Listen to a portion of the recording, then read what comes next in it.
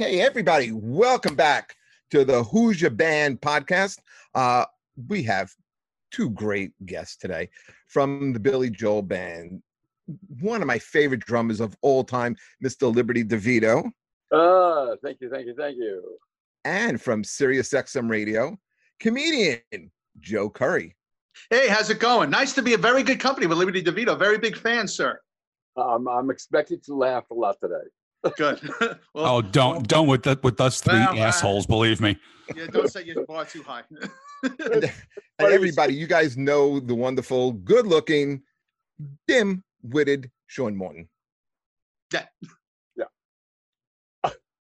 Well, We'll go guys. with good-looking, not dim-witted. We'll be nice. Listen, he's not dim-witted and he's good. I love Sean. He's my favorite guy. But let's get right into this, man. Let's talk a little bit of music. Liberty, how are you, sir? I'm fine. I mean, it's great to be here. And like I always say, it's great to be anywhere in this pandemic. Yeah. Absolutely. So my first question to you is, what got you into music? Like, you're a kid in Long Island, some kids gravitate towards sports, you gravitated towards music. What got you into music? I always loved music. But when I went At what age? What age would you? I was mowing lawns at 8 years old and going to the record store and buying 45s. Do you remember what you used to buy?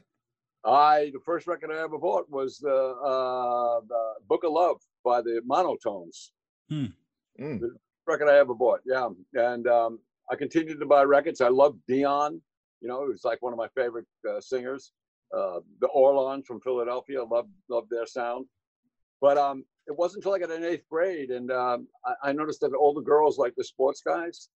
So I tried to play sports, but I just sucked at it. I couldn't do it. So music, the Beatles, of course, were on the Ed Sullivan Show. And that was it for me. I saw these girls screaming for them, and I said, that's what I want to do, man. I want to make a million girls scream. The Beatles were your first influence. Yeah. Well, my dad bought me drums because a cousin of mine was selling them. And I asked him later on in life, why did you buy me a drum set? He said, because they didn't make Prozac when you were a kid. So you're a little kid, your dad brings you drums. Did you have to, because I played the drums as well in high school, and I remember I had to go for drum lessons. Did you take lessons, or was it something that just kind of came to you? No, I went for lessons. In the 6th grade, I went and joined the school band, and I couldn't do the buzz roll in the Star Spangled Banner. So the teacher put me on the bass drum. Boring. So, that was it. And then when I saw the Beatles, it was like, I forget the buzz roll. I want to do that. I want to tour the world with my friends. And you practiced every day? Yeah, I practiced the records. Records became my books. And so I'm self-taught, But yeah, I used to play to those Beatle records and all the other records that I loved. Easier said than done by the Essex had a great drum fill in it. It just went digga-digga-digga. Got that down. It was great. I saw her standing there. It was too fast in the beginning. I couldn't play that. It was too fast. But, you build up to it. And do you remember, when you're 6th grade, you're starting, you're playing, you're practicing all the time. When did you form your first band? Oh, it was right the day after the Beatles were on the Ed Sullivan Show. Day after. I talk about it in the book, how a friend of mine, I didn't even know him from high school, from junior high school, walked in the backyard of a friend's where I was hanging out that day, and he had a trench coat on. He was wearing all black. He had his hair parted on the side like Paul McCartney did. And I said, hey, you want to be in a band? And he said, I don't even play anything. I said, I don't care. You look like Paul McCartney. Come on. And he went and got a bass guitar. You'll learn. Yeah. What was that? Do you remember your first couple of songs? Do you remember the first set? Well, we did instrumentals. First thing was instrumentals. We did a lot of adventure stuff. Walk Don't Run, Perfidia, Diamond Head, stuff like that. And it was cool. But then when we wanted to play a school dance, they said we needed to get a singer. So there was this guy who was an upperclassman, and we kind of bribed him to sing with us. And it was cool, but then he didn't want to hang around with us anymore because, he was older than we were. And we were only 14 maybe? He was a senior in high school already. So that sucked. Yeah.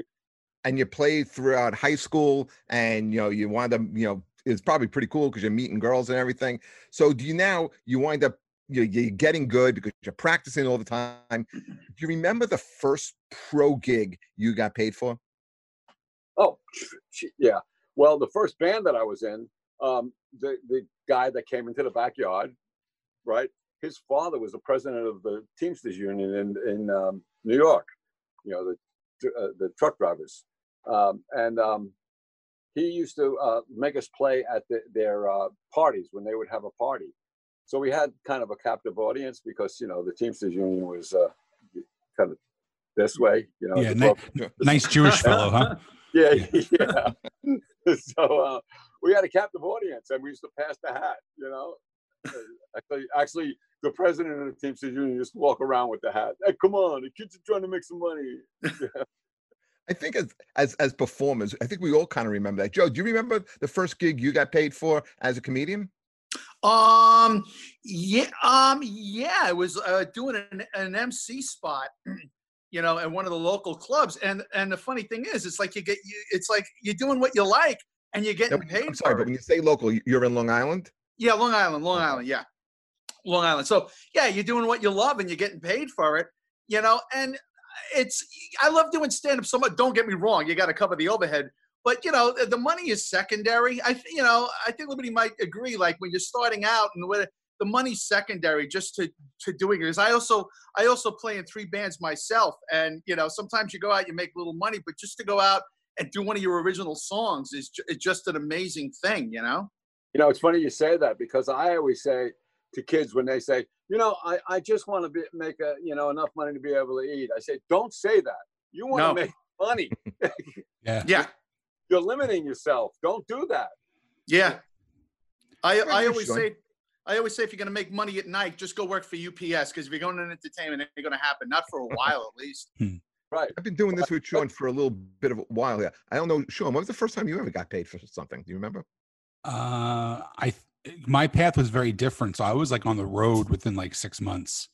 So I was like, I was emceeing on the road in about 6 months. But I got to tell you, I made more money in comedy in the first 2 years that I was doing it than I did in 10 years in a band. Wow. Which was amazing, because all I'm basically saying is we didn't make a goddamn penny in a band in 10 years either. It was just horrible. I got to tell you though, Liberty, I give you all the credit in the world, because I sang in a band, but I could screw around on guitar for a little bit, and I can play around on the bass. But when it came to the drums, I would always get annoyed at my drummer, and I would throw him out of the seat. Like, no, this is what I want to do. This is how I want it to go. And I would play all the fills on top. And he's like, asshole, there's no bass drum. And I'm like, oh shit. I can't. If I didn't have to do a bass drum at all, I would be the greatest drummer on the planet. By far. It's the whole brain going to my foot thing. It drives me insane. I can't even play Highway to Hell. It is the hardest instrument in the world for me to play. I got to tell you, there are drummers that play with no bass drum, and you see them in the Macy's Day Parade every year. Yeah. So Liberty, you're getting good. You're I guess you're making a name for yourself. You're playing in cover bands. How do you wind up meeting Billy Joel and joining the band? Do you have to audition? Did he know of you? Was there the legend of Liberty DeVito out in Long Island? The legend. That's hilarious. No, I was continuing to play with bands. I would go from one band to another, and I was always the youngest guy in the band. So the older guys, they knew more than I did, and they would teach me, so I was learning as I was going along. And then when I was 17 years old, I was playing in a band called the New Rock Workshop, which we played in this place called the My House in Plainview. And another band played there, and we played together sometimes. It was called the Hassles, and Billy was in the Hassles, but he was known as Billy Joe then. And that's the first time I ever saw him. And we used to just pass in the dark and say hi. But I used to watch his band, and I thought, wow, this guy's pretty good, And we both liked the same kind of music. So when I finally got to audition for him, it was easy because I was already, Doug Stegmeyer plays bass. He played bass in a band with me. So I was friends with Doug already.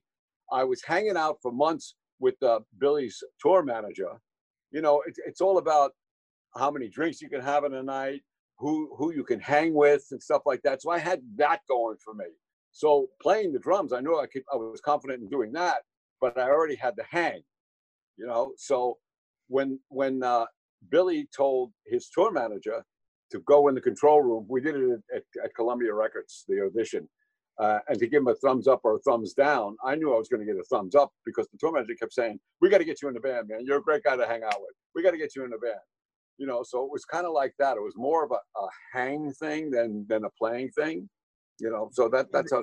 He was already signed by CBS Records at that point, then, right?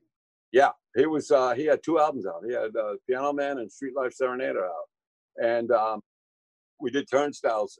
When we went in, he was barely hanging on to the contract, and Turnstiles only sold 50,000 copies because Billy decided to produce it himself, and it's got great songs on it, but the record company didn't get behind it. So Stranger was going to be his last shot on the record with the company. And luckily, you know, he got us together and got Phil Ramone involved, the producer. Well, that's what I wanted to ask you about, Liberty. That's exactly where I wanted to go with this. Is The Stranger actually becomes Billy Joel's breakout album, and right. You played on that album. I wanted to ask you, what do you remember about working with legendary producer Phil Ramone? Oh, well, the first thing I remember is that the first person who was asked to be producer was George Martin, you know, Beatles' George Martin.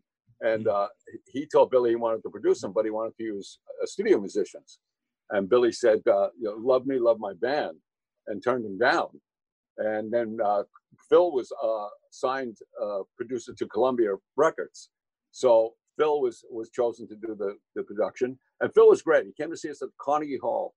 And he told us after a meeting after the show, he said, "I want you to be the rock and roll animals that you are when you come into the studio."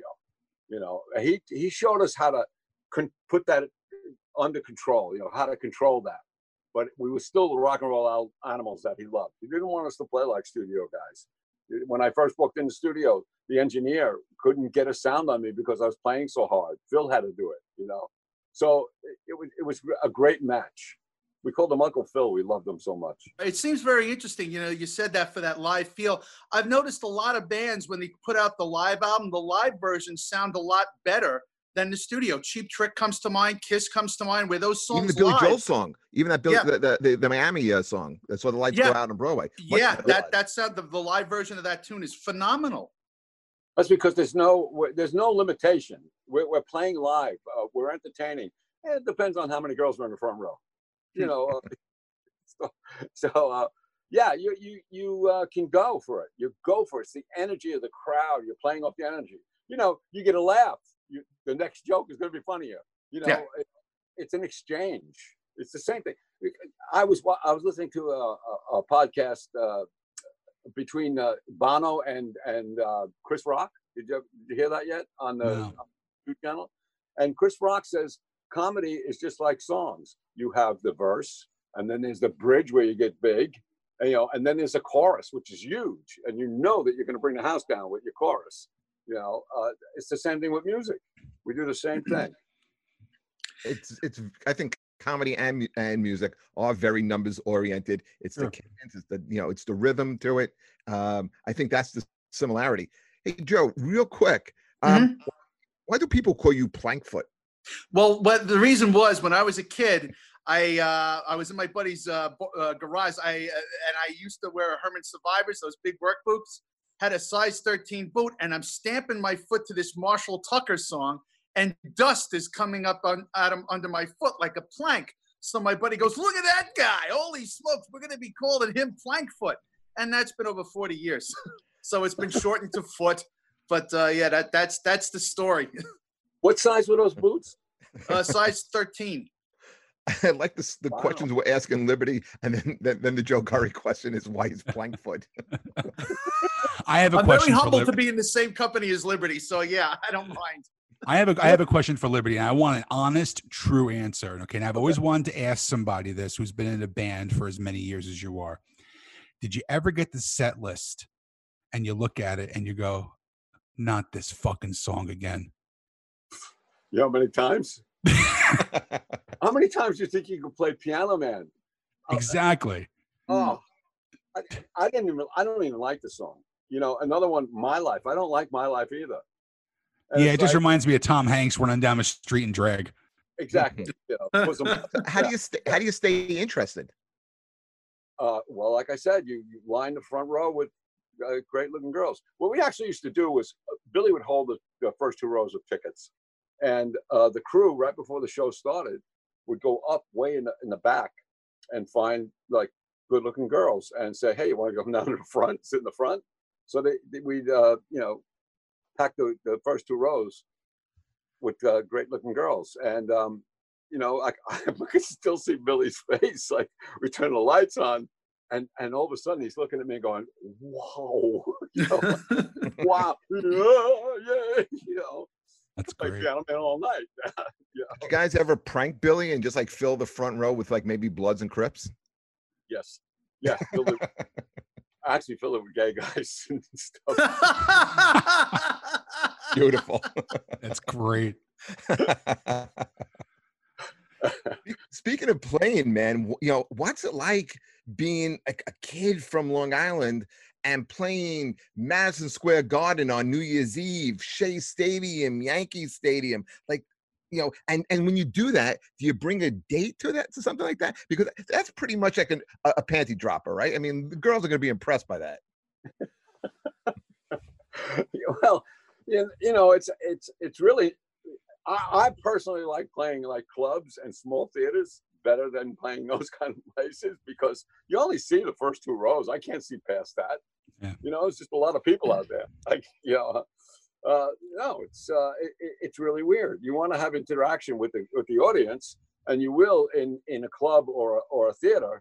You know, just like comedy, you want interaction, just like anything else. You're saying something. You want to be able to see somebody's eyes and how they're reacting. In a big place like Giant Stadium, forget it. You can't see anybody. What was your favorite era of being in the band? Oh, I'd have to say probably the beginning. You know, like Return to Stranger, 52nd Street. Okay. Then it got started to get crazy. You know. Then at the end, like it was like, you know, everybody was going their own way. Billy would go separately with his tour manager, and you know, the band would be together. It started to be like, it's work.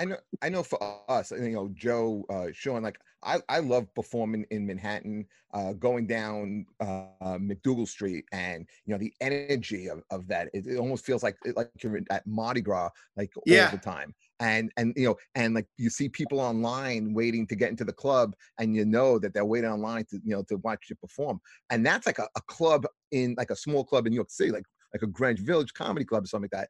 But can you imagine you're going to like I worked on those shows, Liberty, when you guys toured with Elton John, okay? Yeah. And I mean, over 100,000 people, and you're driving up in your van, you know, and you get out, and that energy, like, what's that got to feel to you? Like, that's got to be massive. Are you overwhelmed? Are you nervous? Like, how do you feel on something like that? Well, I'm not nervous, because, you know, it's the same drum set. Just, you know, like it's like getting in a space capsule. You know, you're excited that you're doing it, but it's that same capsule you've been practicing on all that time. But like walking in, I played the bitter end, the 60s, 70s, 80s, 90s, 2000s. I played every time. Going into the bitter end and seeing it crowded, and just being able to look at the people and stand next to the people that are going to be watching you play is more exciting to me than going backstage and looking at the cold cut platter in the dressing room. And, you know, I like that better. I like the intimacy better than the big place. The big place was to make money. Makes sense. How about in 1987? Let me say that. Big place was so Billy could make money. Duly noted. 1987, though, man, you know, milestone, I guess, in all you guys' career, you wind up going to Russia to perform. You know, can you describe that experience? Was that overwhelming? I mean, did that, I mean, get you out of your comfort zone? I mean, you know, how was that? How you handle that? Listen, all went to school, and I know that when I went to school, we had to hide under our desk because the Soviets were gonna like bomb us, drop bombs on us, like the desk was gonna save our lives. But I thought when I went there that I was gonna meet these three-headed dragons that breathe fire, and I'm thinking to myself, man, we're going behind that wall that keeps their people in, and they want to keep people out. So they put a wall up. It's like, how paranoid are they? And I'm going there, and my name's Liberty. It's like, what am I, crazy? But, when you travel the world, people are people everywhere. They're everywhere, and you get to meet them. The best way to find out what people are really like is to sit down and have a meal with somebody, and then you find out that nobody wants a war. They might be pissed off about something that we're doing in our country, but they don't want a war. It's like, can't these governments like settle this? Can't they get together and just knock it out on paper? Why did you're asking that question in these times right now? Our government's going to settle. We can't settle anything right now. I don't know about you guys. I have no faith in government at any level at this point. I don't either. And it's really a shame. I mean, because when I was in the Soviet Union, I stood there, I think it was in Leningrad, and I just looked up at the sky and I said, it's the same sky that's over our country. It's the same thing, And it was like, why are we doing this shit? It's crazy. I tell you that was I tell you, the song Leningrad is such a beautiful song. You're almost in tears, by the end of the tune. It was such a beautiful tune you guys did. And that was exactly what it was like. We never knew what friends we had in Leningrad because we were afraid. We were afraid of everybody, Now I see in museums that pieces of the wall, and I think, wow, I was on the other side of that plane. It's funny. I did it last night with on the Beatles channel, because Paul McCartney's putting out a box set of Flowers in the Dirt. And great album. I did a track with him in '86, and it's on that album. It's in that box. You played on Flowers in the Dirt? I played on a track that he recorded at that time. Okay. It's called Beautiful Night. Actually, Ringo's version got on his album, but I did it too before Ringo did it. And now he's releasing that in this box set. So, I was asked about what it was like to go to the Soviet Union, and the guys were saying, like, you guys played back in the USSR there before Paul actually got to play it there. That's pretty cool. Hey Joe, you're a Long Island guy, like Liberty, yes. And Sean and I have talked about this with Jersey guests, but the music scene back in the day, like when you were like when we were growing up. Did you remember like the '80s, going to places like Hammerheads and going to see bands like Salty Dog or Rat Race Choir? Do you remember that type of thing? Absolutely. I used to hang out at the Salty Dog on Friday nights. I used to hang out at the OBI and Chevy's on Saturday nights. My bands played at Cheers, Hammerheads, Neptunes, all the club. We played in a band called Quebec, and we had a lead singer that looked just like Steve Perry. This guy, Hugo Valente, looked just like him. And we used to have your own night. So you would, we had like a steady Tuesday night gigs, and those were the days when you weren't working the clubs, you were hanging out at the clubs. It was an amazing time. A debut night. I remember the debut night. I played with this band Quebec, which was essentially that Journey band at Cheers, 350 people. I knew that's what you would get on a debut night. And it's so sad the way it's gotten out, because my original band goes out and plays, and we'll open up for national acts, we'll open up for regular acts, and the club might have 50 people, where back in the day it was 450. So it's a shame that's where it is with live original music on the island now, Yeah, you're absolutely right about that. When I was a kid, there was the Action House. Everybody used to go to this place in Oceanside called the Action. And I saw groups there. I saw Traffic there. I saw Blue Cheer there. I saw Chicago played a small stage when every band came around and played that place. Yeah. I saw Hendrix at the Singer Bowl. It was Hendrix, Janis Joplin, and Big Brother and the Holding Company, the Chambers Brothers, and one other band. It was insane. It was like $8, you know. But now you're absolutely right. I have a band, the Slim Kings. We do all original material. We can't get arrested. No, you can't. But you know, the thing is that I also play in another cover band, but there's nothing like playing original music. You know, you write it, you rehearse it, and then you go play it, and people clap. You know, and even though it's tough to get a crowd, I don't think you can get a decent gig until you hit Maryland to get a live audience, to tell you the truth. But still, just that's what keeps my band going, just to write and play original music. You know, if I want to go make money, I'll join a cover band. But you know, still, there's nothing like it. It's amazing. So let me ask you this: Liberty, Joe, you write a great original song. You go in the studio, you record it, it comes out perfect. It's a great song. How do you get exposure to it? You know, how do the masses get to hear it in 2020? Well, today the thing to do is to get placements. You have to hire a person that takes your material and sends it to TV or movies and stuff like that. That's the only way to make money these days. You know, you can't sign a record deal because they do this 360 deal where they take everything. They want Buddy Dice, they want everything, because they're not making money anymore. Nobody's buying music. Everybody wants it for free. Yeah. So the music industry is basically, from when you started, has basically flip-flopped. It used to be you would make your money off of albums and go out and support the album by going on tour. Now you're making nothing really, like you said, on the album, and you have to make your money on the tour, on the merch, that type of stuff. So which means you're on the road a lot longer, working a lot harder, and probably making less money. Yeah, you know, there's no support from radio anymore. You can't get, because Clear Channel owns like most of the radio stations in the country. Yeah, them and Liberty, yeah. Yeah, and they're programming everything. You know, I know the radio station in the city, Q104. You know, I'm good friends with everybody there, and they say they sit like a dozen people in a room, play a record, and then they see how these people react to it. And if it's a good reaction, they might play the record. You know, but it's an oldie. It's a Led Zeppelin tune. What Led Zeppelin tune do you want to hear? People know every Led Zeppelin song, you know, so they'll play. How can new music get exposure? How can you write a song?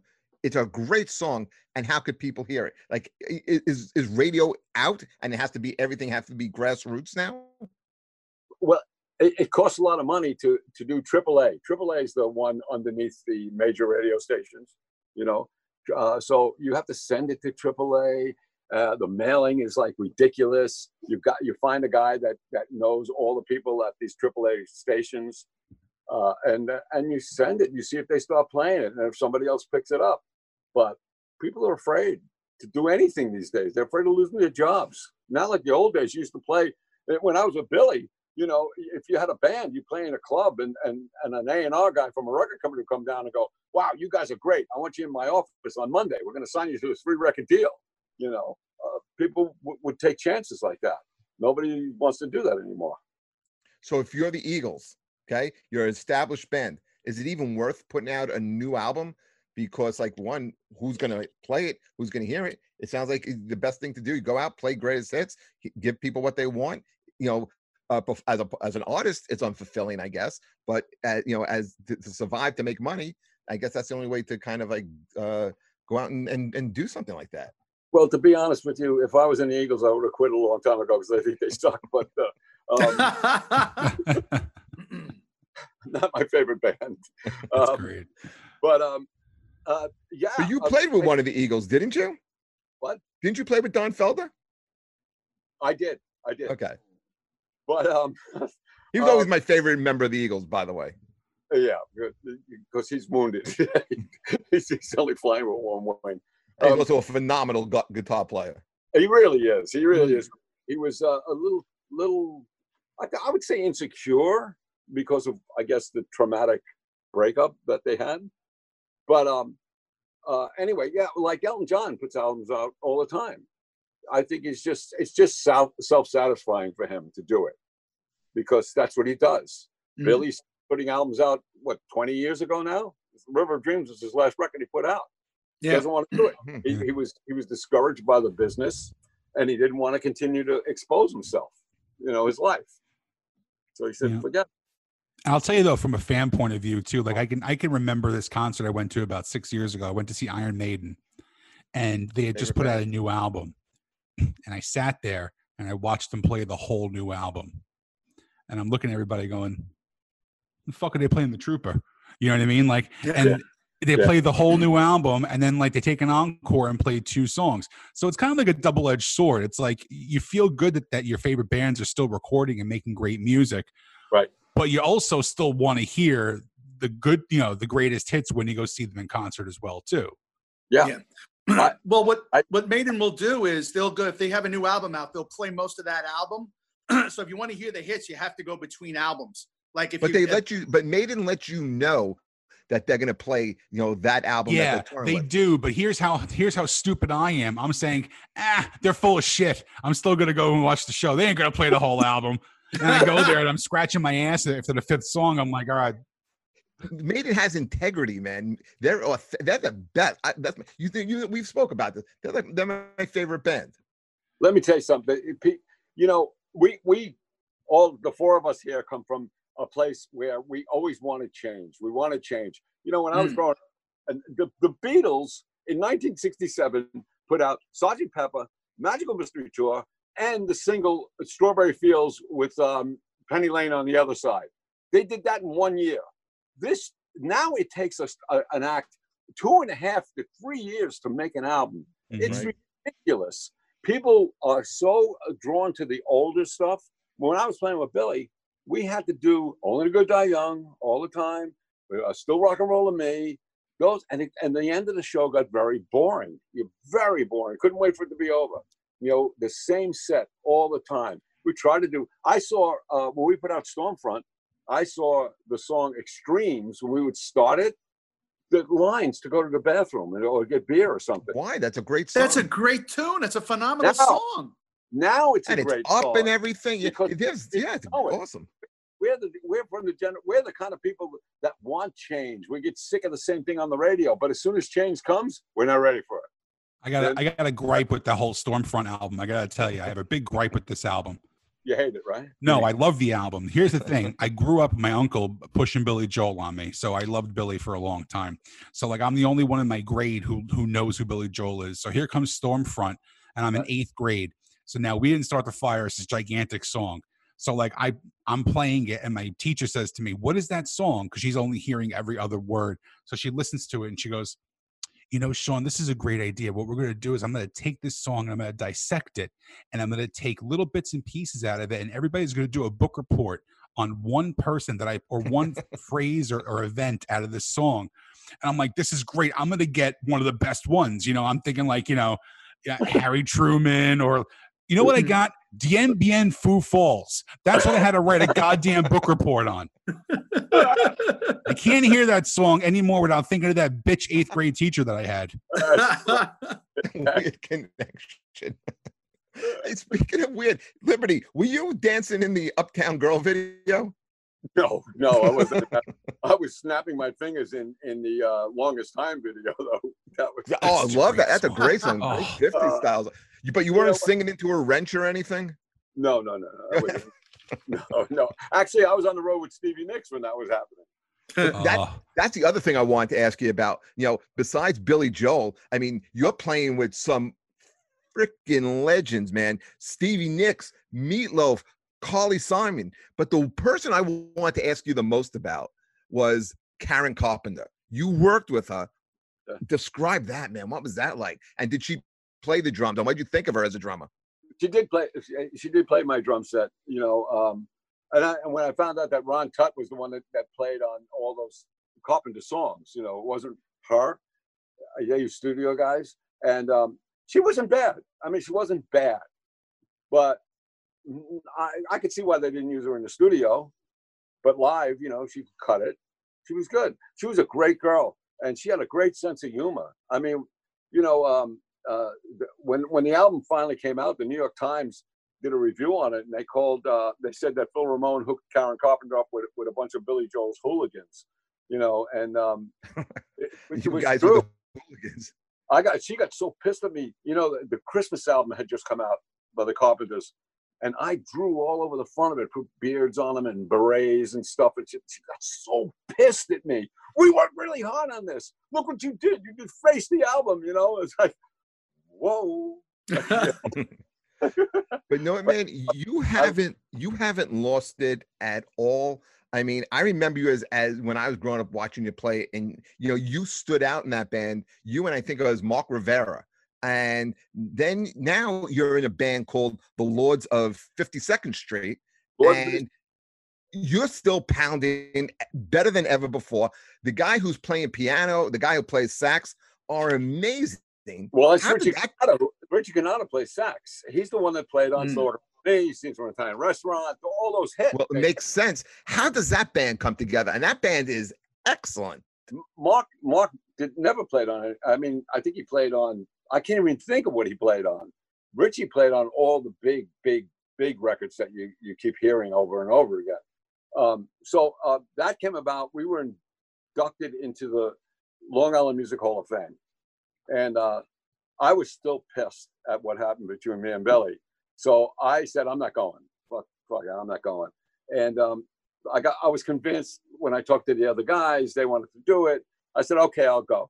And they said, they want us to play one song. So I sent some other guy to do the sound check. I was so upset about it. I didn't want to go at all. But when I got there and we played. Now, I'm sorry, but why were you pissed at Billy? Oh, when we separated, you know, when we parted, it was cold. It was cold cut. Boom. You know. How did that happen? How did you guys separate?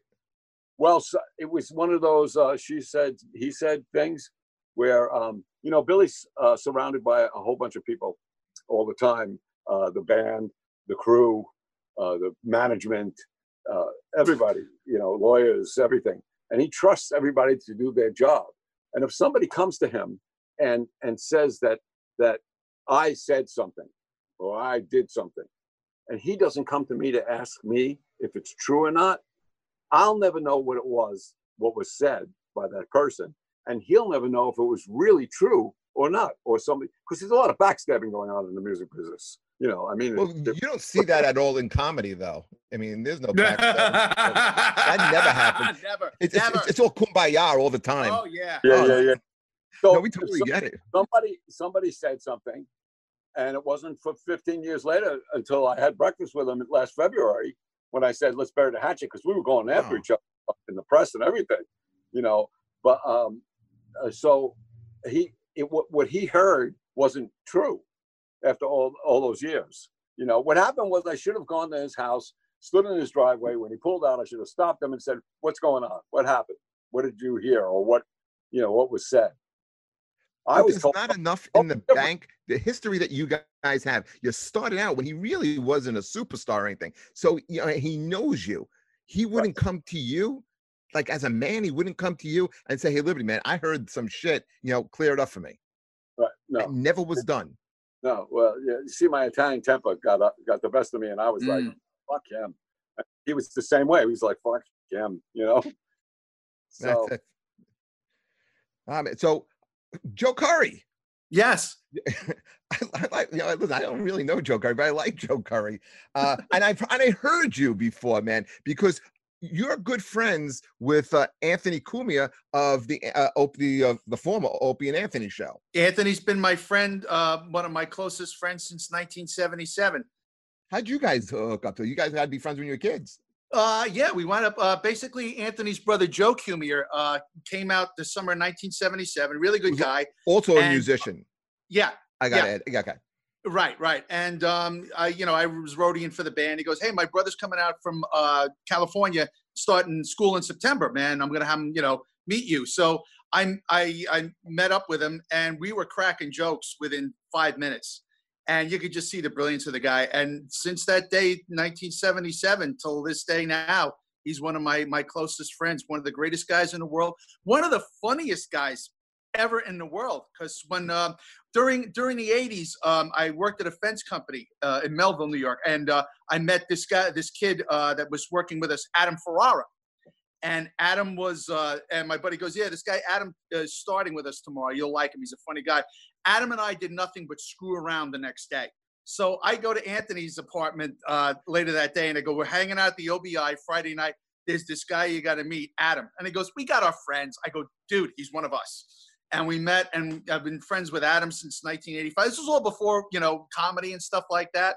So Adam goes, I want to start doing comedy, after I got out of college. So he went down to East Side Comedy, and he goes, I'm going to do an open mic. And he does the open mic, does phenomenal, winds up getting a lot of work out of that. I started about a year and a half later, but Anthony just stayed in the house and he didn't do anything. And I knew this brilliant comedy mind was just sitting there.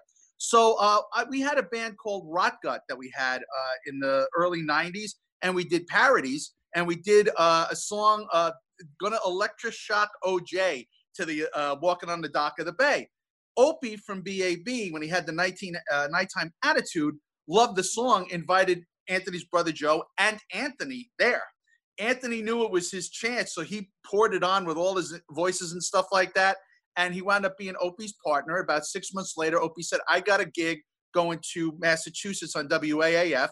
Would you go with me? And Anthony said, yeah, absolutely. And the rest was history. And he's one most brilliant comic minds ever. Wow. How do they break up?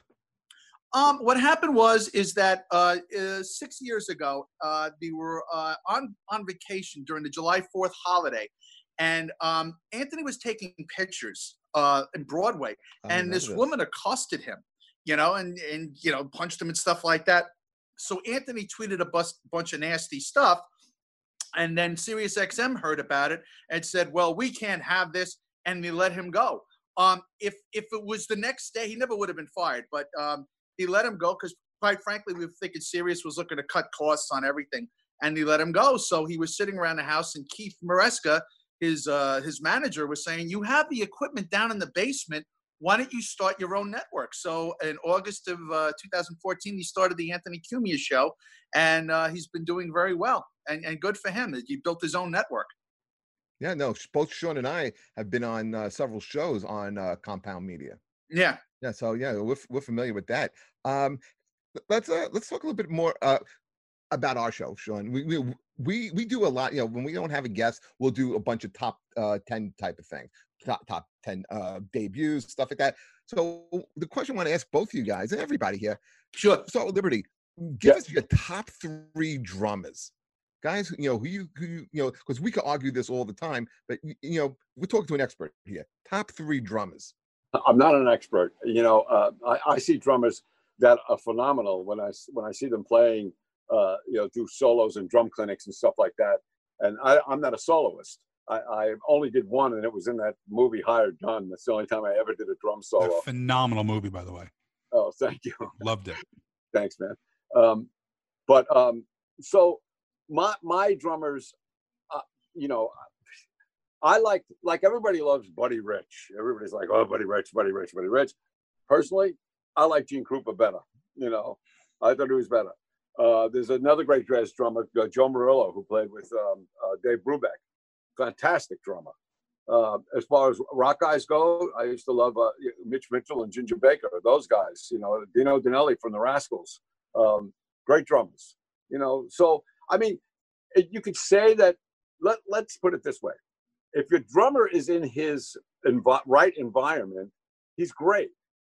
If he's not going to be good. Like, you could take Buddy Rich, who everybody says is the greatest drummer in the world, and put him with, compare him to Larry Mullen, who plays with U2, and if you took Larry Mullen and put him with Buddy Rich's big band, he would suck. He'd say, that drummer sucks, man. He's just not doing anything. In the same way, if you put Buddy Rich in U2, you'd say, that guy is overplaying, man. He's terrible, So when you're in your own element, you're great. So when you see Neil Peart, too bad, dude. Yeah. But he was a great drummer in Rush. But I know for a fact that he tried to do a Buddy Rich big band thing, and he flopped on his face. So you have to be in your right environment. There's a lot of great R&B drummers that are unbelievable, but can't play rock and roll. It's really a strange strange thing how people pick out their favorite drummer. Usually it's like how fast they play that people love. When I look at you and when you would play, I mean, like when you'd watch the bands that you were in, you stand out. And I think you're one of the drummers that have personality. And I kind of like put you with, do you know Myron? I think Myron Grobrocker. He played in and Keith Moon, guys who like are part of a band, but they have that personality that they stand out. Even Max from E Street Band, you know, it's as subtle as he is. He just plays hard, and you know he's an integral part of the band. So that's the way I kind of look at you as a drummer. That's why I kind of think that you're a great drummer in that regard. I would agree. I would agree. You have that cachet. You know, the same with Max Weinberg. You know, you're that backbeat, that star rhythm section. Right. Yeah. Well, one of my dear friends, Nico McBrain, you can't even see him behind the set, but you hear great drumming going on. You know, so I have the visual. You know, I make it look like I'm having fun, and I make it look like it's easy. You know, that's what people love. They feel like I'm with them. You know, right? Joe Curry, your top 3 drummers. Yeah, I would say Neil Peart, Phil Collins, because Phil Collins has a lot of, you know, if you listen to a Genesis song, you could see that a lot of the rhythm, it's very musical. It sounds weird, but very musical. It's not just keeping time, but it's a very musical thing what he throws in there, you know. And also it would be, I don't know the drummer's name, but I'm just going to state it. The rhythm section in the Dave Matthews Band, I think is phenomenal. His name is Chester. I can't think of it now. The hell's his name? Sure, you're a big Dave Matthews fan, Ben? I actually do like Dave Matthews. Really? I've seen him a bunch of times in concert, and I will agree that he surprises me, this guy. Yeah, one of the greatest things I ever saw was at Giant Stadium, seeing a Dave Matthews concert, and they were playing Ants Marching, and it's that one part where he goes people in every direction. It comes into the big cymbal crash, and a lightning bolt came it's like screaming out of the sky right as he hit the cymbal crash. Never forget that in my entire life. So who are your 3 top drummers? My top 3 drummers, Carter Beauford, is that the guy's name? That's him. He's Carter Beauford. Well, I would say number 1 because he's like the most animated. Like you can't watch him and not lose your mind as Charlie Watts from the Stones. I couldn't even do it with a straight face. He's still going though. He really is. That guy, almost 80. Can we give Charlie Watts a break? He's almost 80. I would say Dave Grohl, number 1. Oh yeah. Because he can play anything, and not even from the Nirvana era. I'm even talking about the Foo Fighters era, and I've seen him fill in for Queens of the Stone Age and bands like that. Taylor Hawkins is great too from the Foo Fighters. Yeah. Oh, Taylor's amazing, and he's an amazing singer too, which people don't realize. Really? Yeah, he has a couple solo albums out where he sings and plays guitar. It's like kind of surfy California rock, really good stuff too. He's a cool guy, man. I like him. Oh, absolutely. One of my favorite live bands I've ever seen. Yeah. Yeah. Totally. I'm going to go a little more heavy metal with my other one. I'm going to go with a guy named Sal Abrascato, who's in a band called Typo Negative and Life of Agony. It's a very distinct sound, so I love that. And I'm going to go with Matt Sorum from The Cult and Guns N' Roses. Oh, yeah, he's awesome. And also throw Sorum into Velvet Revolver. Yes. He was in the first album was outstanding. The second album was great, but that first album, especially in the mix, he had that sub bass in the mix where the low end on that was so good. You know, so good. Duff's always got that groove, and that low end plus with Sorum's drum, amazing album. Through every tune was a winner on that album. If I have to pick 3, Sean, I'm going to go with Mickey Dolenz, Peter Criss, and the kid from the Partridge Family. Those are going to be my top 3. I got the first Chris or second Chris. No, Peter Criss. Original Chris. Placed no, in the Partridge Family. First Chris or second Chris? Oh no, second Chris. Come on, the first Chris was a hack. We know that. The second Chris, he was awesome. I want to ask Liberty a question. What inspired you to write your book? I'm just going to go with that. I actually was just writing down my family history. It started with just my family history. My dad passed away probably 3 years ago at 91 years old, And I got to sit with him and a couple of my aunts, and ask them what it was like, growing up and what they did, and the family where we came from in Italy. And where in Italy are you guys from? Well, half of me is from Sicily, a place called Morial, and the other half is from Naples. Yeah. Okay. So I figure you were going to say Calabria. No, but that's right across from Sicily there. That's where my family's from. Calabria and Bari. Yeah. That's why we have something in common, Sean. All right. You can stand in Sicily in Taormino and see Calabria. Because it's that close. But so I started to write it as a history of my family, and then I started to throw in some. When I got mad at Billy and we were at odds with each other, I said, I'm burying this. I'm burying that whole organization. And I wrote a lot of stuff. And but as I got older, I started to look at things from a different point of view. Like, why did Billy do what he did? I had to look at him like he was. His name is on the marquee. He's writing 14 songs for a new album. 4 of them have to be pop hits. He plays piano. He sings. He's taking care of road crews. He's paying for everything. And I'm the drummer in the band, getting pissed off that we're going out in April instead of March. So I kind of like rounded out the rough edges in the book, and I didn't want it to be one of those, like some of these guys, they write the books about, I had sex with 12 chickens, and that would have been a good book too. Yeah. I like to leave it like read between the lines, So so that's what happened. It took 15 years to actually put it together. Wow. I sent it to a bunch of publishers, and one came back and said, we love this kind of story. And then when I told Billy it wasn't bad, I don't throw anybody under the bus, he kind of said, like, okay, I'll write you forward. Yeah. Yeah, and that's cool. He wrote the forward. Great. And the book is called Life, Billy, and the Pursuit of Happiness. Yeah. Yeah. That's what I can't wait for this podcast to get gigantic so I can write a tell-all book about Jeff. Because I hate that son of a bitch. Can I just tell you? Oh. Yeah. So it's a story about my life, and the many roads that I took. There's so many people that say, well, I went to Berkeley, and that's how I'm going to make it. I'm going to go to Berkeley School of Music. No. I played clubs that were dumps and slept upstairs and did drugs and watched a dry cleaning bag burning, dripping down into a pot, and I went down dark roads too, and I was fortunate to be able to get out. Some guys I know never got out of those dark roads, So that's what this book is really about, my journey of how these immigrants came from Italy, and then two generations later, one of them is playing with one of the biggest single artists in the world. How did that happen, How could people get the book? Do you have a website, or no. Just Amazon? Amazon.com. Yeah, it's we had them on Hudson Music, the publishers. I had to sign 2,000 of them, and they went like hotcakes. They were gone.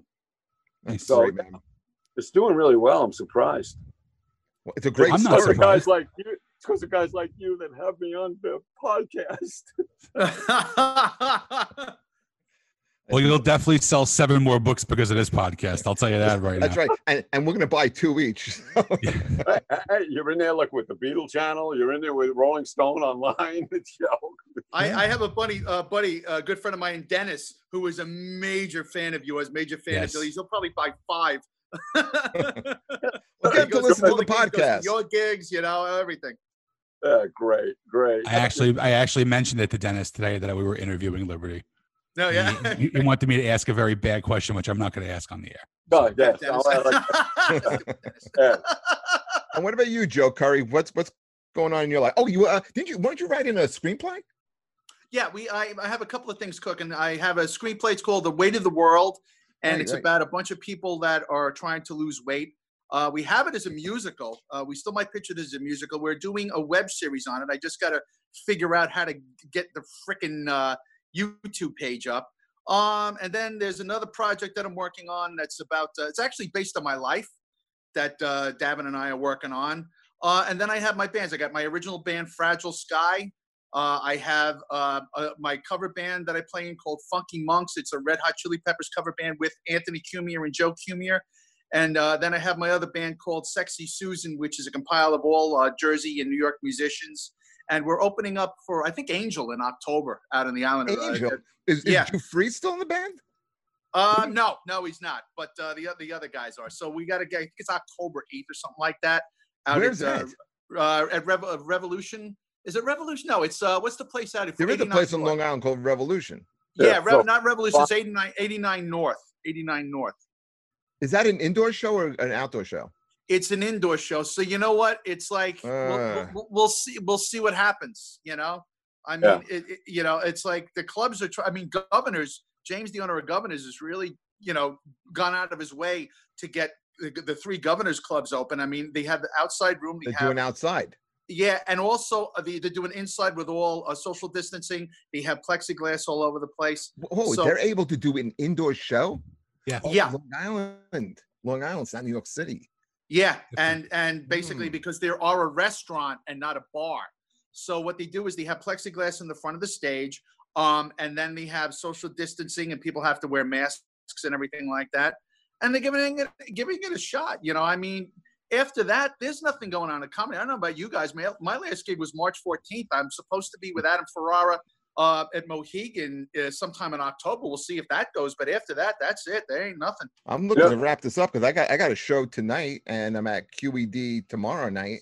I mean, it's coming back slowly. I mean, like we were talking about before about, working harder and getting paid a lot less than before. But I mean, you got to keep the muscle moving and you got to keep going forward. And hopefully, sooner rather than later, things start to come back. Maybe plexiglass in front of the stage will bring back throwing bottles at the band again. Yeah. Now, how are they doing at this club that you're working at tonight? Tonight, it's an outdoor show under a tent called the Mason Jar in Mahwah, something like that. It's in New Jersey, Mahwah. And tomorrow night, QED, that's the club that Christian Finnegan's wife owns.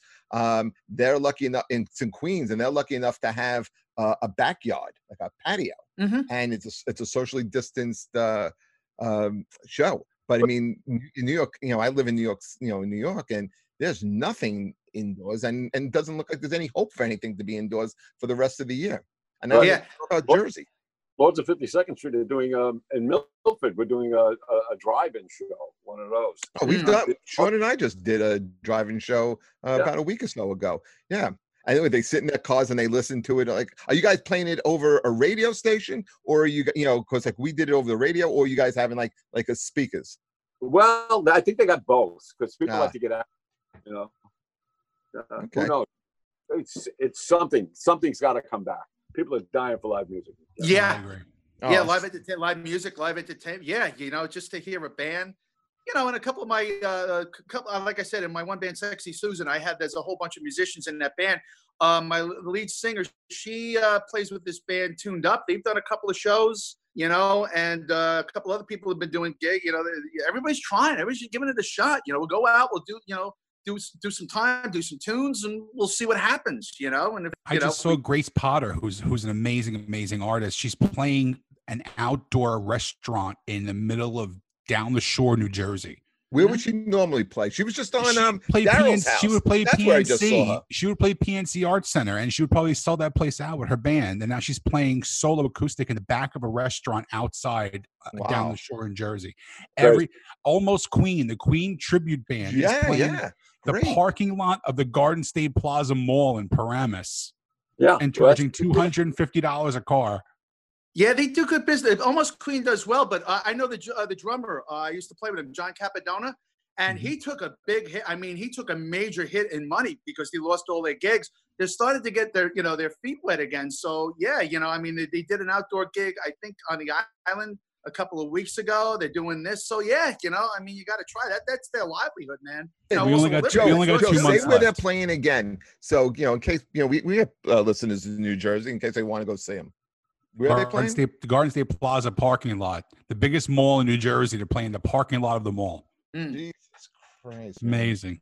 Before we wrap this up, I got two things I want to say. Everybody always asks me what my favorite joke is from a comic, and I never give a big name. I never say Chris Rock or anything like that. I always say two jokes. The first one, and Joe knows who this person is a great guy who passed away. His name is Vince D'Antona. And he was a ventriloquist, and one of the jokes was he would say he'd have the puppet on his lap, and the puppet's name was George. So he would go, George would say, Vince, I have a problem. What was the problem? I had to go to the doctor today. What's the matter? Every time I sneeze, I have an orgasm. Oh, yeah? What do you take? Pepper. And that's one. Makes me laugh every time. The second one I always quote is a joke of Joe Curry's. Oh, yeah. It really is. I'm not kidding, because I've worked with you a bunch of times. Right. And the joke is, you ever see that commercial when you're buying the engagement ring and it says every kiss begins with K? Yeah, but it better end with BJ. Yeah. And I laugh my balls off every time I hear that joke. So I want to just give you credit for that. I also want to give a shout out to my a good friend of the show, Mike Mastiello, for helping getting us Liberty on the show today. And I think this was a great interview. I'm glad I hope you guys had fun. I had a great time, and it was so nice to meet Liberty. It really was an honor. It's great to be with you guys too. I just want to know, Sean, what did your friend want you to ask me? Oh, ask it. Come on. Come on. All right, I gotta look at it really quick. Hold on. It's something about a girl named Maureen. While we're waiting for Sean, just to let everybody know, next week we have coming up on the show is Bobby Collins. Yes. Oh, great. Love Bobby. It's about a woman named Maureen Smith. Do you know who Maureen Smith is? I do. Okay. That's all I need. I had to just drop the name. And I'm Are you happy, Dennis? Stupid. Yeah. Thanks, Dennis. Everybody go on Amazon, get Liberty's book. I am actually going to order it tomorrow because I get paid tomorrow. So I'm going to order that tomorrow, and we're going to check it out. And thank you guys for being on the show. Thank you for having us, man. Thank you so much. Really appreciate it. We appreciate it, guys. Thank you so much. Thank you. Thanks, guys. Be well, everybody. Take care, man. Be good.